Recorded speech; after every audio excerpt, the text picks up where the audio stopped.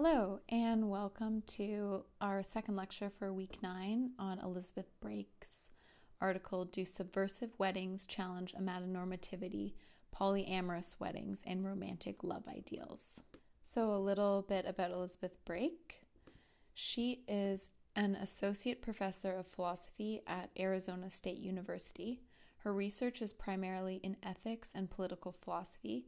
She's the author of Minimizing Marriage, Marriage Morality in the Law, and the editor of After Marriage, Rethinking Marital Relations. She has held a Murphy Institute Fellowship at Tulane, a Canadian Shirk Grant, and an ASU Provost Humanities Fellowships. She is currently working on a project on the state's role in disaster response. And she came up with the idea, she coined this phrase, amatonormativity, which we'll be talking about in this reading. So let's just get right into it. So Brake begins this article by talking about subversive weddings. That's the first section.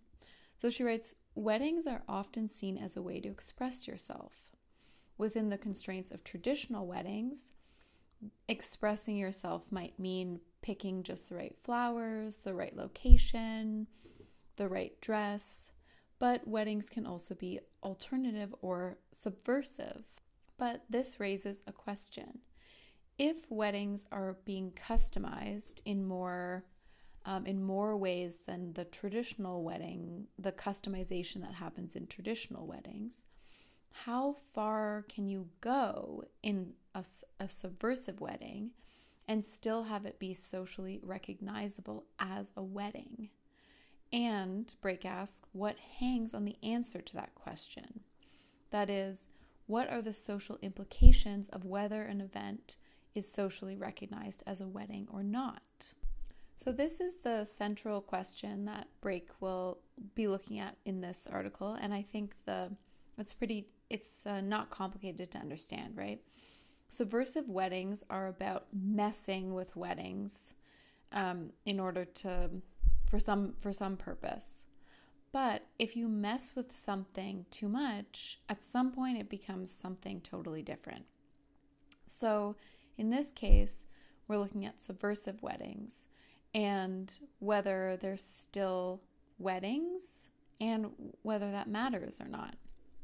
So Brake writes that this question is of particular interest in light of the use or the way subversive weddings are used, which is as tools of political protest that are aimed at changing the social beliefs, expectations, and values surrounding romantic love.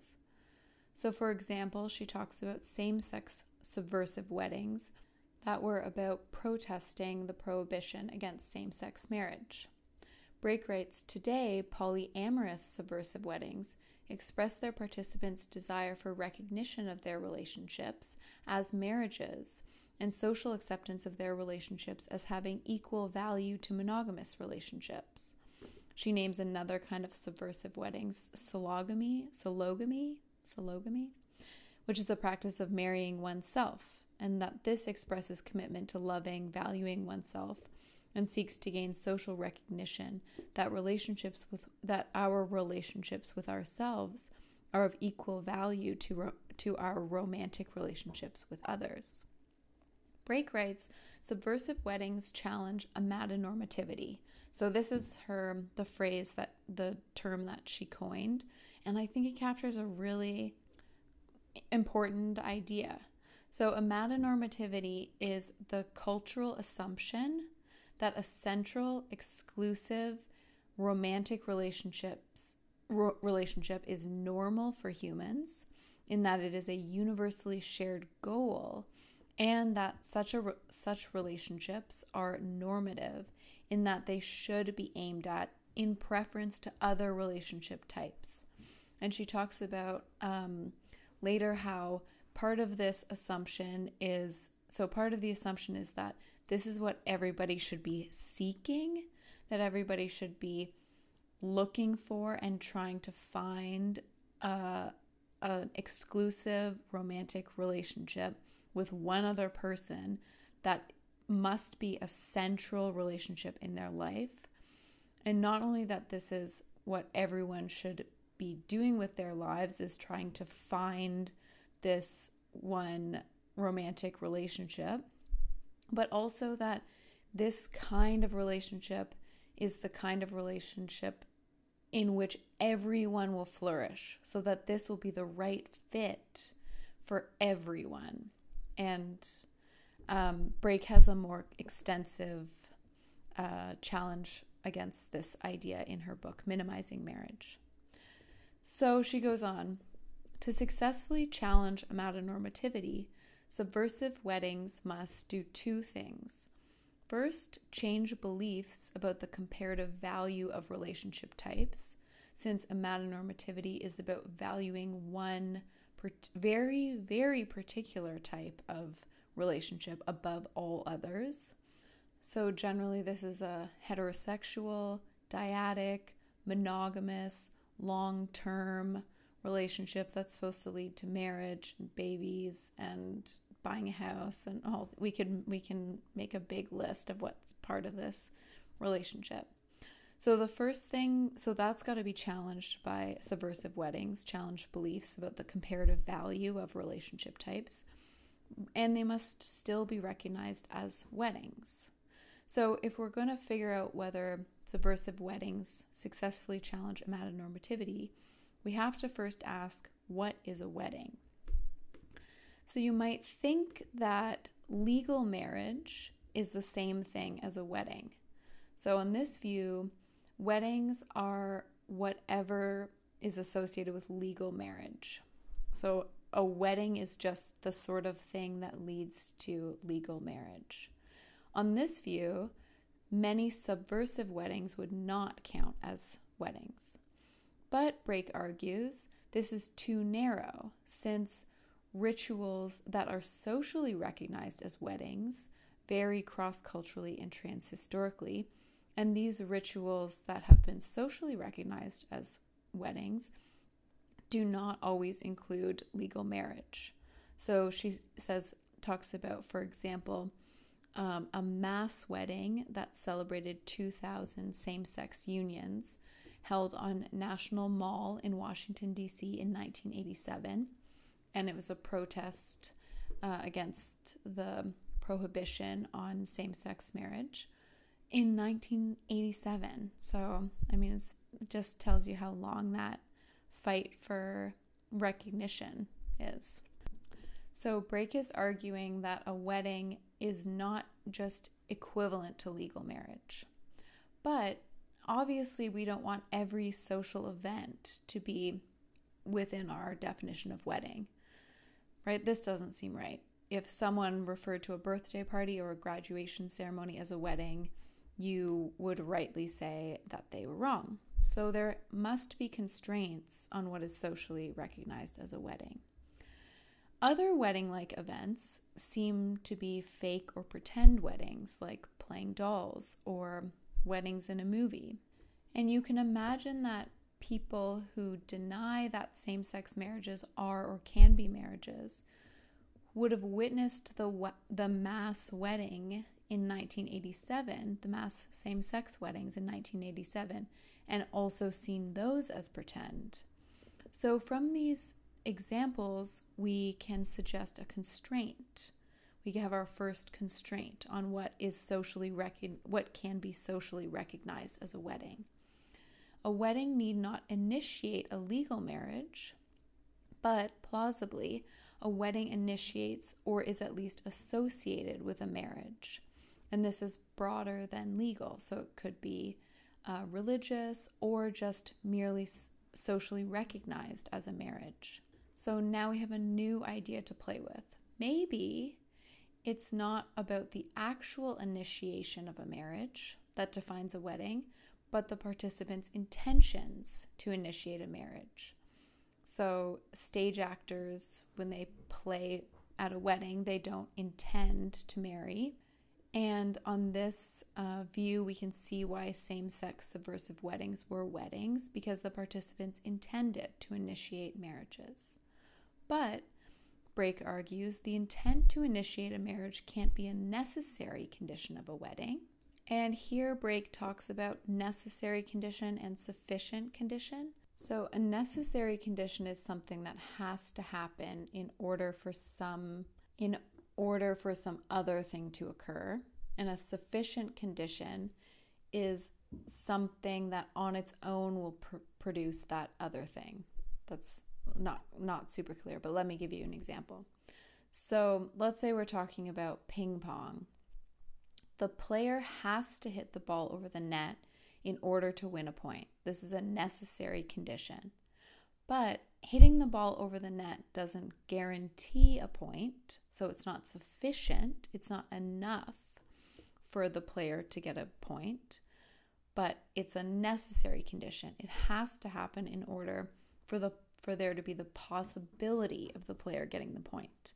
Because the player might hit the ball over the net and then the other player volleys it back and they don't get a point. But we can think of some rules that are sufficient conditions. So say in ping pong, the rule that if the ball doesn't hit the table, then that player loses a point. So this is a sufficient condition.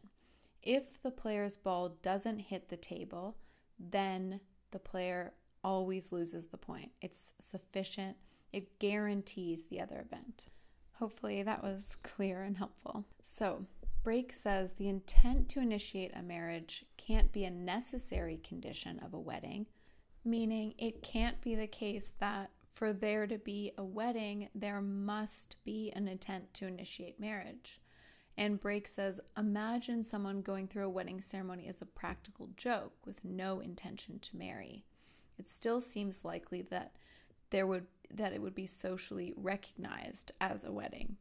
And Brake argues intent to initiate a marriage can't be a sufficient condition for a wedding, meaning there being an intent to initiate marriage isn't enough to guarantee that there's a wedding. So Brake says, imagine someone who intends to initiate a marriage by participating in a birthday and is simply very confused.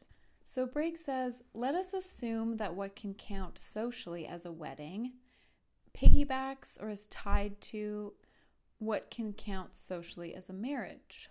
So now we get our rough kind of working definition of a wedding, which will be changed later. But for now, Brake defines wedding as a public and socially recognized event that initiates a marriage. And right away she says, okay, there's problems with this. First, it leaves us with the question of what can be socially understood as a marriage. So she gives examples where there seems to be social recognition of a wedding, but the marriages that these weddings initiate might not be socially recognized as marriage.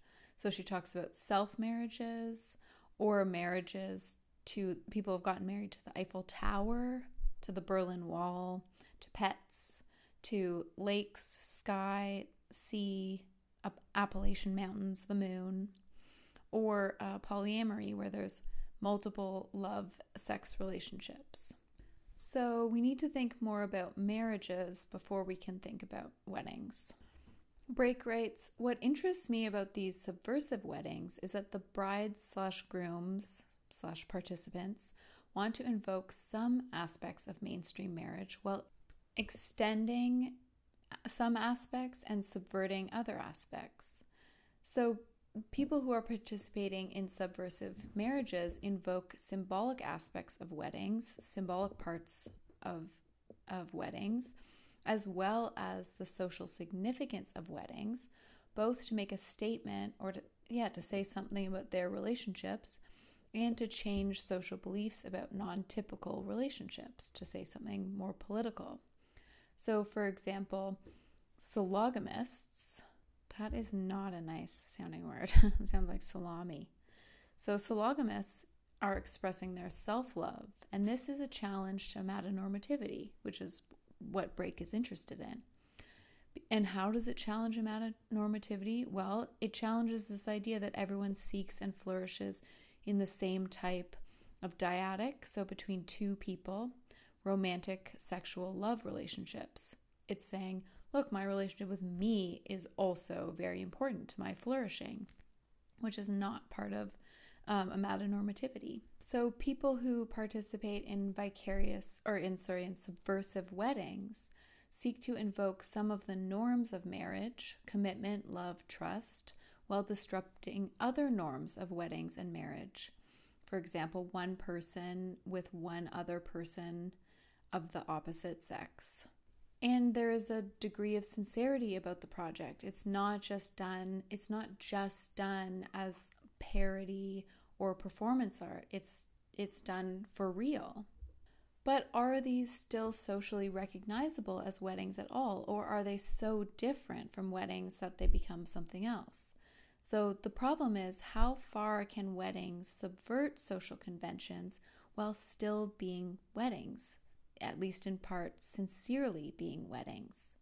And Brake has a little clarifying phrase where she says that her view is that this proliferation of weddings is an interesting phenomenon and not a cause for concern. So she's not worried about subversive weddings being a bad thing. She doesn't think we need to be concerned about subversive weddings. She thinks they're interesting, and I think she thinks they're good, right? That's a point she makes later in the paper. And these subversive weddings are also not a reason to question the legalization of same-sex marriage, which is something that people have done. So weddings, she writes, are distinct from legal marriage, and their performance need not have legal implications. So, for example, pet weddings we don't need to change the law of marriage or laws around bestiality because of pet weddings. We can have pet weddings and still have the same laws around marriage and laws around bestiality. But the performance of subversive weddings may do good things by challenging amatonormativity, which again is the false belief that everyone is seeking, that everyone is looking for, and everyone flourishes in the same kind of romantic, monogamous relationship between two people. Brake writes, this widespread norm of amatonormativity is harmful because it socially marginalizes relationships like friends. It tells us that friendships aren't as important as our romantic relationship. It creates this hierarchy of relationship types. It marginalizes single people. It marginalizes asexuals, polyamorous, and Brake even says women who experience greater social pressure to marry and to sacrifice in marriage. So I think I talked a few lectures ago about these negative tropes about single women, right? The crazy cat lady. I mean, crazy is also not a good term, but the spinster, right?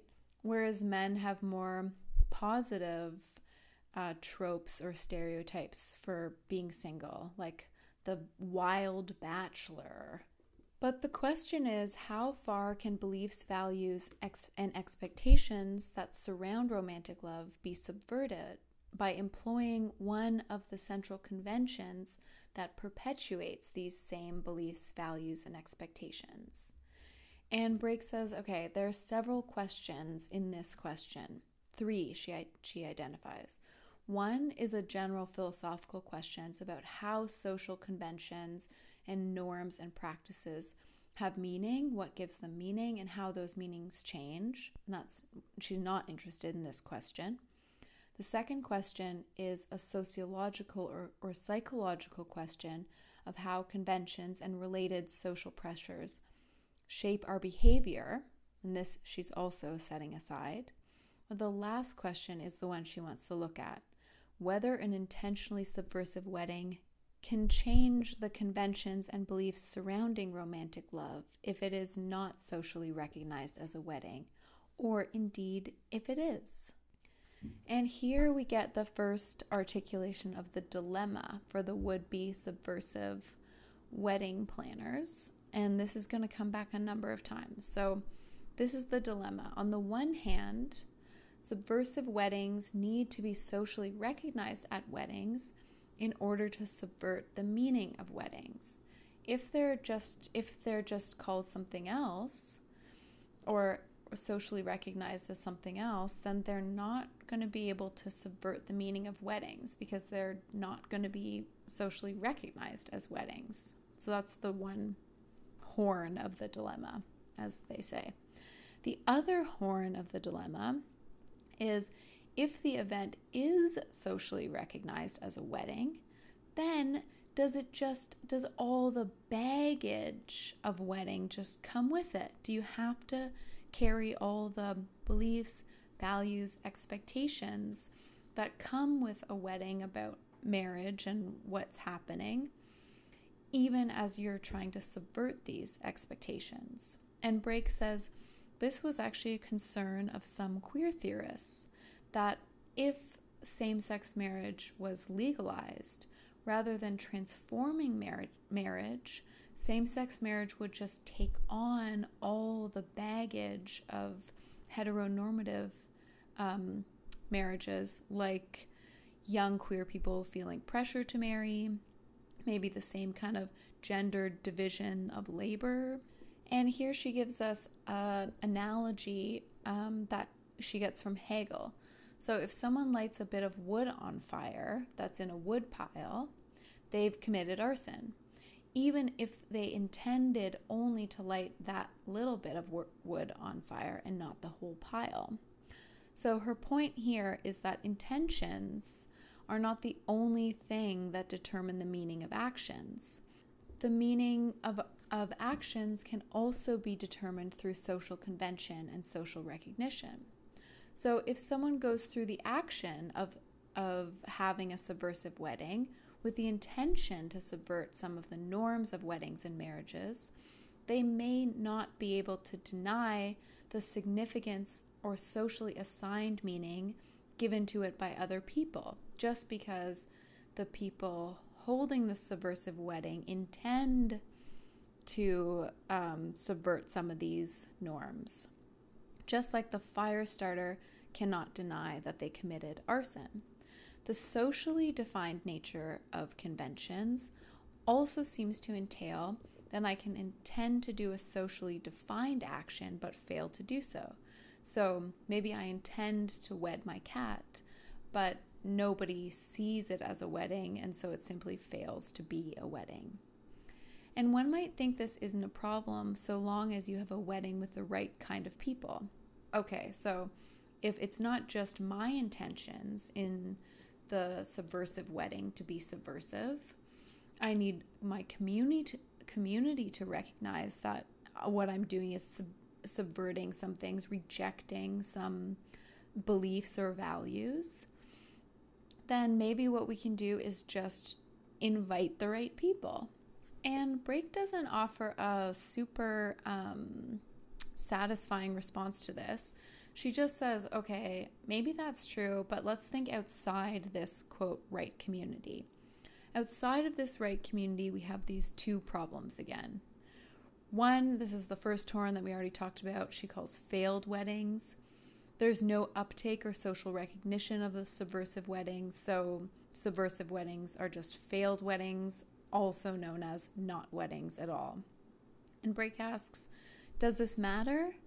Because we might think, look, even if they're not recognized as weddings, we can still recognize and understand the intention. We can still see them as commitment ceremonies or expressions of love. But Brake says, look, the bride and groom, or the people who are having the subversive weddings, see themselves or wish to see themselves as having a wedding. So this matters at the very least to these people. And insofar as the subversive wedding is aiming at social change, then it needs social recognition as a wedding. Otherwise, it's not a subversive wedding. It's just a different thing altogether. That's not subversive anymore because there's no values that it's kind of attacking or rejecting, and it's not a wedding. So the second option is this backfiring weddings. And Brake says that this is the more serious problem. And this is the one where even though you intend your wedding to be subversive, weddings just come with all these norms and expectations and values and beliefs, and you can't get away from them, even if your intention is to get away from them. So Brake gives the example here of a queer poly person, say a woman who, when referring to her husband in the larger community, is just perceived as exemplifying traditional norms, is just seen as a woman with a husband. And maybe the assumption just comes with all these beliefs and values, assumptions of values that this person has tried to reject in their life. And Brake says, unless this person wants to disclose a bunch of personal information, this might just be what happens regardless of the actual facts of their relationship. I'll stop there for now. We're just at the start of part 2, wedding romances. So I will see you at the next lecture. I guess not see you, but you know what I mean. Okay, bye. Okay, and welcome to part 2 of our lecture on Elizabeth Brake and amatonormativity and subversive weddings. So let's get started on part 2, wedding romances.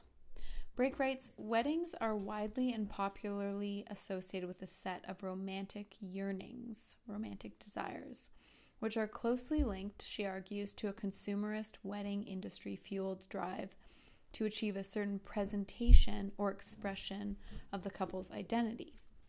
These romantic desires directed at the other party are often seen as symbolized by and culminating in the wedding itself.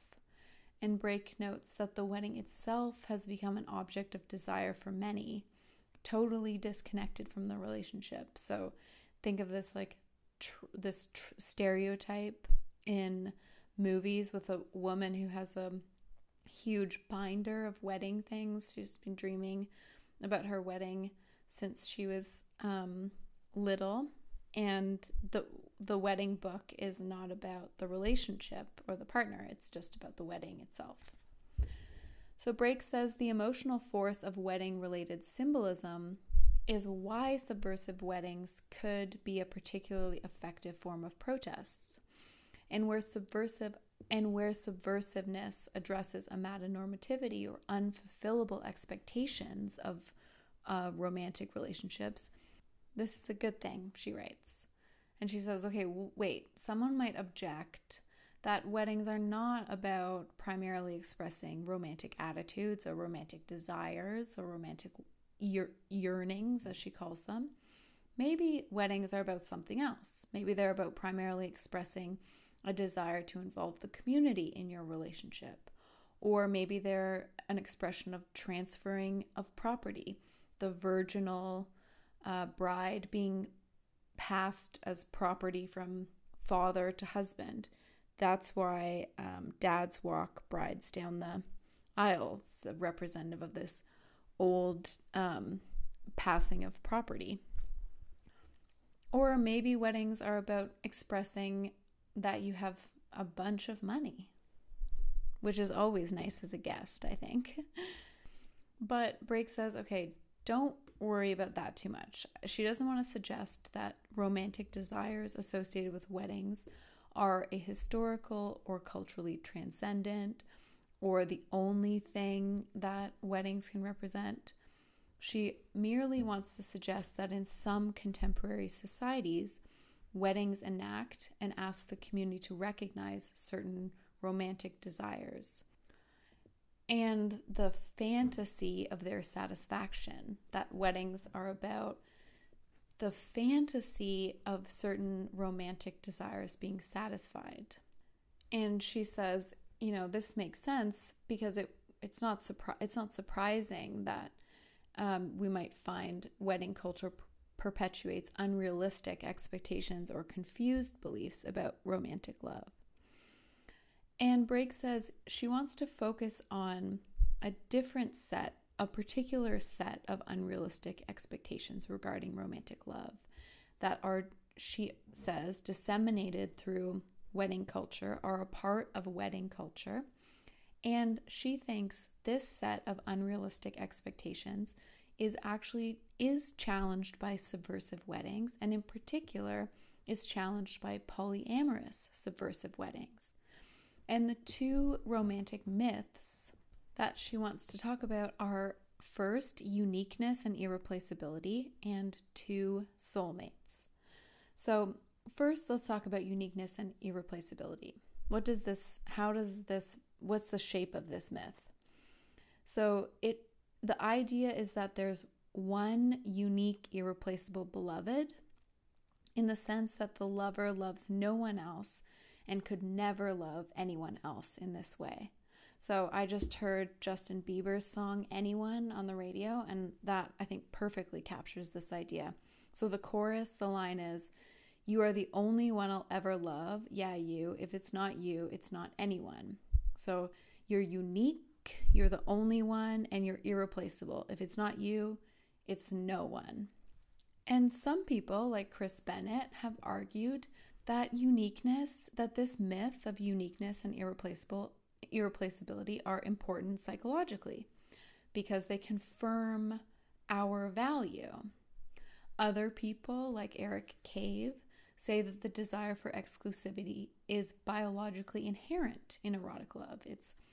It's natural, it's biologically innate.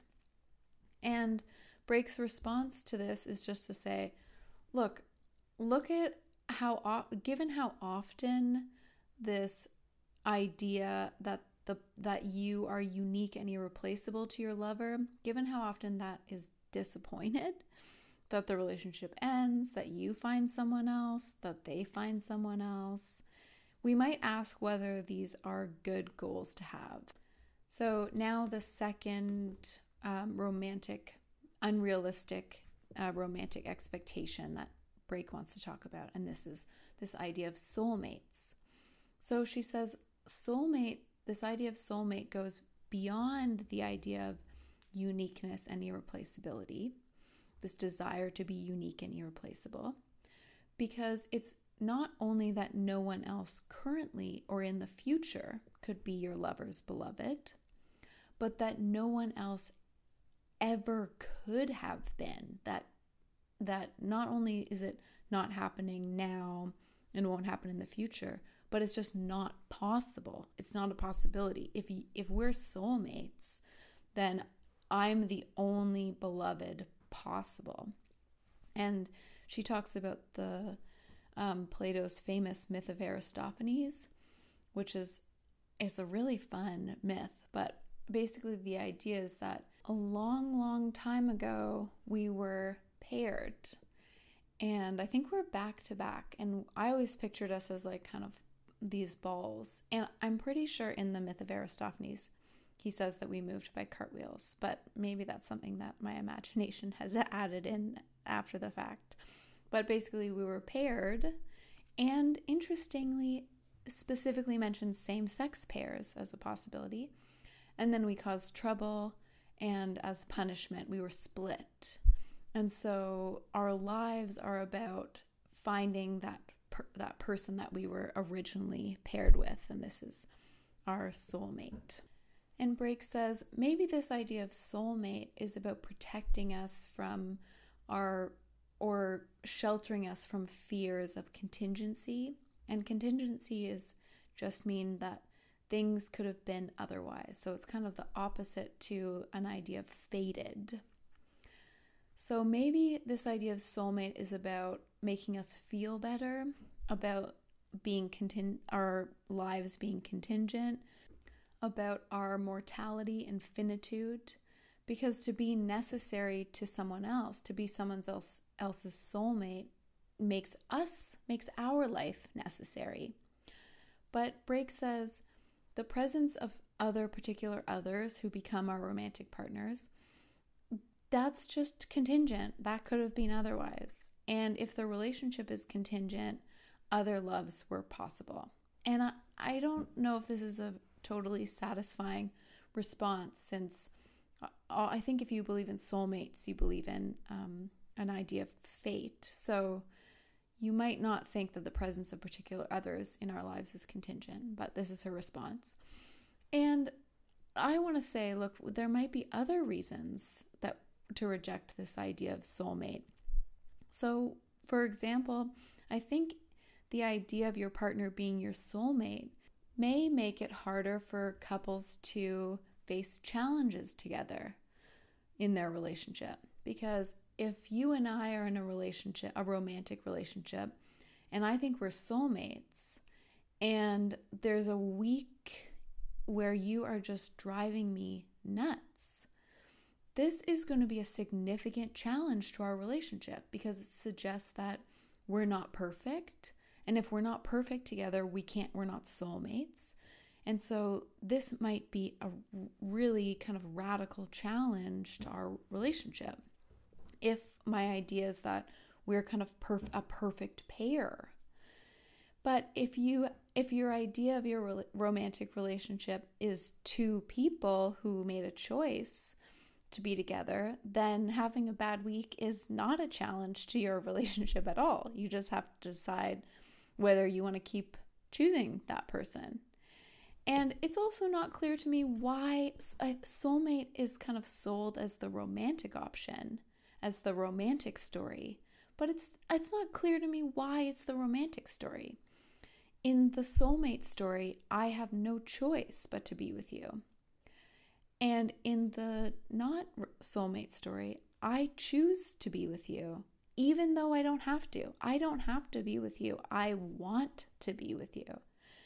And it's not obvious to me that the having no choice to be with someone is more romantic, but that is a digression. So Brake goes on to say that, look, there's a conceptual link between recognizing the contingency of our relationship itself, the possibility of other lovers, that leads you to recognize the other person's independence, that leads you to recognize that we're independent. If we can love others beyond our beloved, then we must be separate beings. We can't be a unity. And, union is also a real love kind of myth.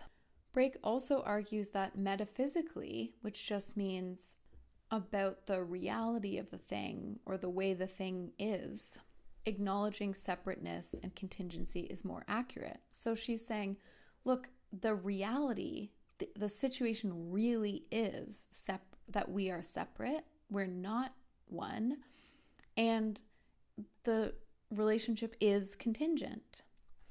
We could have loved other people. And she writes, ethically, this recognition of otherness, of separateness and contingency may be the basis of a radical transformation from a self-centered love to an other-centered love. And she doesn't say much more about that, but that's maybe an interesting idea to think further about. In short, Brake writes, revealing the desire to find one's unique soulmate and to be someone's unique soulmate, revealing that this is based on false beliefs and hence inherently unsatisfiable, could benefit people by encouraging a more realistic evaluation of their expectations and beliefs. And it also has implications for challenging amatonormativity, because if you recognize that the romantic desire for non-contingency, the romantic desire to be a unique soulmate, a fated partner, if you recognize that this is not, that you can't satisfy this, and if you recognize that uniqueness and irreplaceability are often not satisfied, then these would be correctives to the amatonormative assumption that satisfying these things is a necessary condition, but not sufficient for human flourishing. So now we come to section 3, polyamorous weddings. Brake writes, I have suggested that the psychological importance that so many attach to weddings comes from the drive to satisfy these romantic and existential desires for specialness, uniqueness, and union. And the wedding industry harnesses these desires to sell stuff. The specialness of the wedding comes to represent the specialness of the union, And this is plausibly explained by the fact that weddings serve as a capstone of romantic love narratives. And if you think of many of our fairy tales, the wedding is the end of the romantic narrative, right? It's courtship, courtship, courtship, problems, shoe fitting, losing a shoe, and then they get married, and that's the end, happily ever after that. So Brake is saying here, look, it's plausible to think that weddings have all this kind of this idea that all these romantic desires are satisfied by the wedding, built into the wedding, because it is this kind of, in a way, it's been described as the end of the relationship instead of the middle or, near the beginning. The feminist analysis of marriage, Brake writes, as a form of property exchange, also helps explain and capture some of these kind of romantic yearnings. So Brake says, if marriage is a property relation and weddings then become an act of taking possession, it's the moment that you take possession of each other, then the person must be made into a thing, since only things can be owned, and their love becomes a thing that is possessed, which fulfills the uniqueness, irreplaceability desire. If I possess your love, if I own your love, you can't give it away to anyone else. Brake writes, weddings make static and permanent something that is, by its very nature, contingent and impermanent, the love relationship. I mean, think about the vows that we say at weddings, in sickness and health, till death do us part, for richer or poorer. I mean, maybe not, right? Maybe something changes in your relationship down the road that means it's best for one of you or both of you to end the relationship. Brake writes, this reflects a difficulty in love, this tension between the desire to possess another person's love, to own a person's love, and the recognition that that person is free and a subject, an autonomous subject. And this tension was something that Sartre thought was essential to erotic love. And Brake says, look, even further, possessing another's love by making change impossible is a problem, because as Sartre points out, don't we want love that is freely and spontaneously given? Don't we want partners who love us because they freely want to and choose to, not because we own them or possess them and that they have to? So now Brake moves into arguing that polyamorous subversive weddings challenge this. She writes, they do not necessarily challenge sexual exclusivity, because polyamorous relationships can be sexually exclusive. They're just sexually exclusive with a few more people. What they do challenge is the love part. So the challenge is not to sexual openness or sexual closedness. What they challenge is the possibility that there can be multiple non-hierarchical romantic relationships, and suggest even the desirability of this. Polyamorous subversive weddings celebrate romantic love without a unique, irreplaceable beloved. They have commitment without exclusivity in the sense of one beloved only. And Brake says, look, of course, polyamorous can go wrong. They can cheat. They can, be bad partners. And she doesn't want to idealize polyamory. However, she says, the polyamorous ideal involves a commitment to arrangements that are agreed to through an ongoing process of honesty, communication, and consent. And they're, at least in this idealized form, not about a fixed relationship form. So this challenges also desires for specialness, desires for union and non-separateness, desires desire for the possession of the other's love, because it acknowledges the ongoing contingent nature of relationships, which is also about recognizing the independence, the autonomy, and subjectivity of others. And, we might look at this list of things that Brake has given us and also think that these are going to be parts of healthy, good, monogamous relationship, right? Honesty, communication, ongoing consent, ongoing choice in the relationship, responsiveness to people changing. And here in the article, Brake distinguishes polyamory from polygamy, which often people get confused. They think when you're talking about polyamory, what you mean is polygamy. And polygamy is about one man and many wives, and usually has is motivated by religious ideals and is focused on gendered spousal roles. So this is not what she's talking about as challenging marriage ideals. Okay, so this brings us to the final way, Brake writes, in which polyamorous weddings flout the norms of weddings and marriages.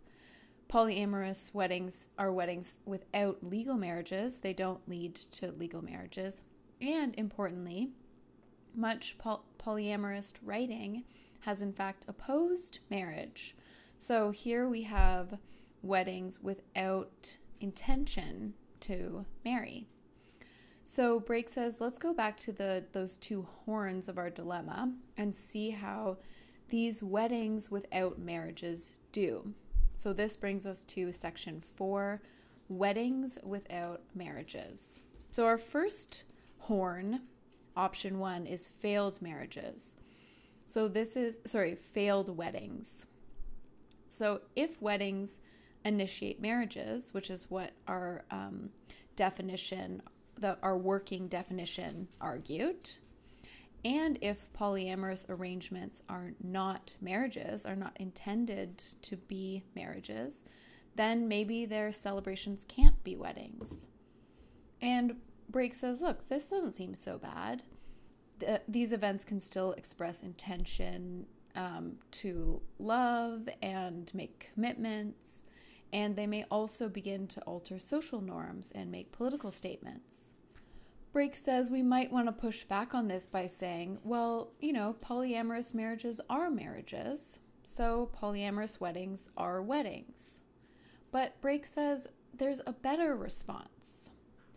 Polyamorous weddings are weddings that do not initiate marriages. So what we need to do is modify our definition of weddings. That's a better response. Let's revise our definition. She says this alternative seems to better reflect how some polyamorous actually understand their weddings because they don't think they lead to marriage. So we should reject the definition of wedding we've been working with. There can be weddings without marriages, social recognition of a relationship and a commitment without expectations of fixed roles, uniqueness, irreplaceability, soulmate status. On this alternative, weddings become commitment ceremonies. And actually, we might ask what makes them different from commitment ceremonies, or if they're just another type of commitment ceremony.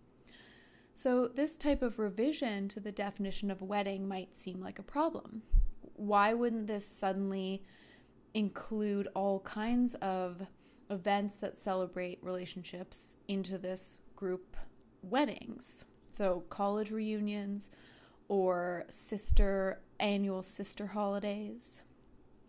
And Brake's response is that commitment ceremonies are generally understood to celebrate loving, intimate relationships, romantic relationships, and there's no reason to think weddings couldn't be understood this way. But, she says, polyamorous relationships may not all be sexual, romantic ones. Some people in the poly relationship might have a loving friendship, and the romantic status between members in a poly relationship can change over time. And she says, look, why not see this not as a drawback, but as a positive? why not see it as a good thing? So if weddings could also celebrate non-romantic loving friendships, this would be another contribution to challenging amatonormativity, because it would help put meaningful non-romantic relationships on an equal footing with romantic relations. Brake writes, the proliferation of subversive weddings and the commercial impulse to focus on weddings, not marriages, and it relates back to what we talked about before, like the young girl in the romantic comedy who has prepared this big binder with everything she wants for the wedding, with nothing about what she wants the relationship to be like. This suggests that socially in our culture, weddings and marriages are already coming apart, which suggests that the definition might already be changing from events which initiate marriages to events that celebrate love relationships. This diversification of weddings could challenge amatonormativity if it allows for the celebration of diverse kinds of love, and if it detaches the symbolism of weddings from the satisfaction of romantic desires, weakening the social pressure to pursue romantic relationships at the cost of our other loving relationships, which is amatonormativity, so a challenge to amatonormativity. So are subversive weddings just still keeping all the baggage associated with romantic love ideals? So Brake says, if weddings can't be detached from marriages, and marriages are associated with romantic love ideals that are unfulfillable, then subversive weddings might backfire, reinforcing these romantic love ideals. So in the polyamorous context, my one and only might be replaced with my three and onlys.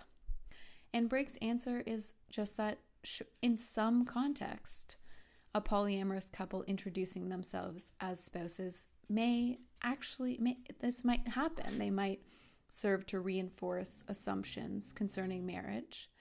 But as subversive weddings grow in visibility, those assumptions will likewise be weakened. And I'll end it here. Have a great weekend and see you on Monday for our Zoom class. So remember, next Monday, no lecture. We have our last in-class or in virtual class Zoom class. My dog wants to go out.